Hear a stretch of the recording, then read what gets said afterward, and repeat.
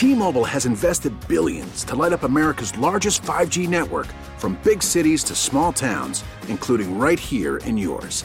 And great coverage is just the beginning. Right now, families and small businesses can save up to 20% versus AT&T and Verizon when they switch. Visit your local T-Mobile store today.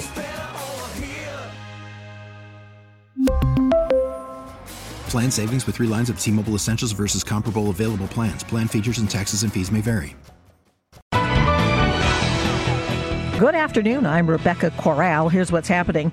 PG&E is set to start a second round of power shutoffs any minute now. The utility turned off power to more than 500,000 customers in Northern California starting at midnight. Now as many as 2 million people will remain without power through at least tomorrow as a precaution to protect against wildfires. PG&E spokesman Mark Messasan says that it'll take days to restore power. It may take days because power lines and equipment must be checked before being turned back on. Our team coverage continues. There is some good news for the more than 100,000 commuters who drive through the Caldecott Tunnel every day. KCBS's Doug Sovereign joins us to report that Caltrans will keep the tunnel open despite PG&E turning off the power. Doug? Well, Rebecca, this is the sound of 3 truck-sized generators, each delivering a megawatt of energy with a 4th one standing by as backup.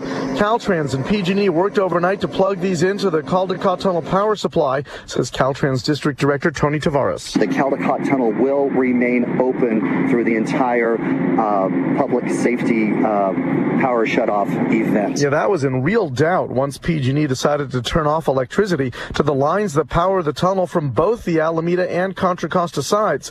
Tavares says Caltrans simply wasn't prepared for that. We never imagined at the time when these were designed and constructed that we'd be going through some type of a public or power shutoff that we're currently experiencing today and this time in California. These backup generators will remain in place until rainy season comes.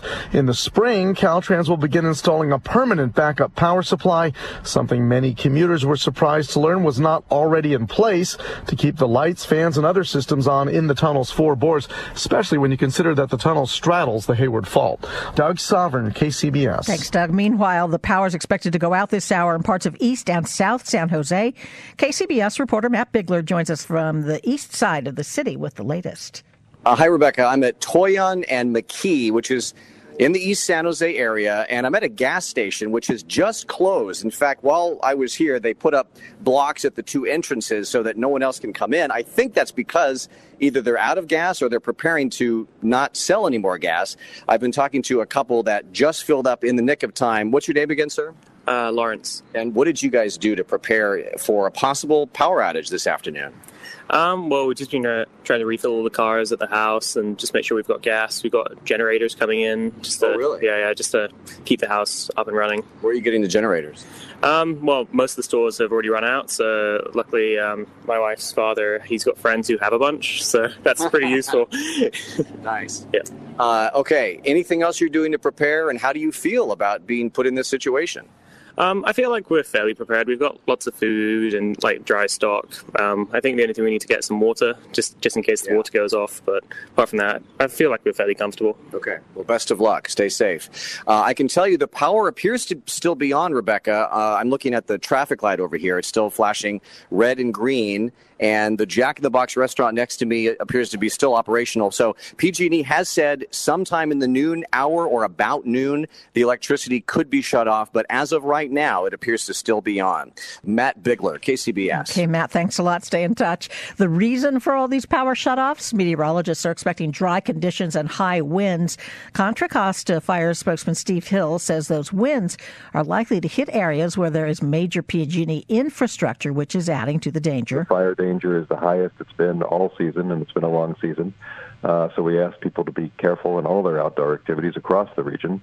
And it's serious because these shutoffs are going to last probably for several days, perhaps up to 5 days.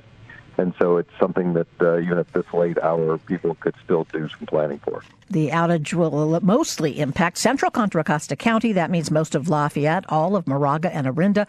It'll also stretch into Pleasant Hill, Bay Point, Pittsburgh, and Pinole. People can find updated outage maps on the county fire department's Twitter feed and website.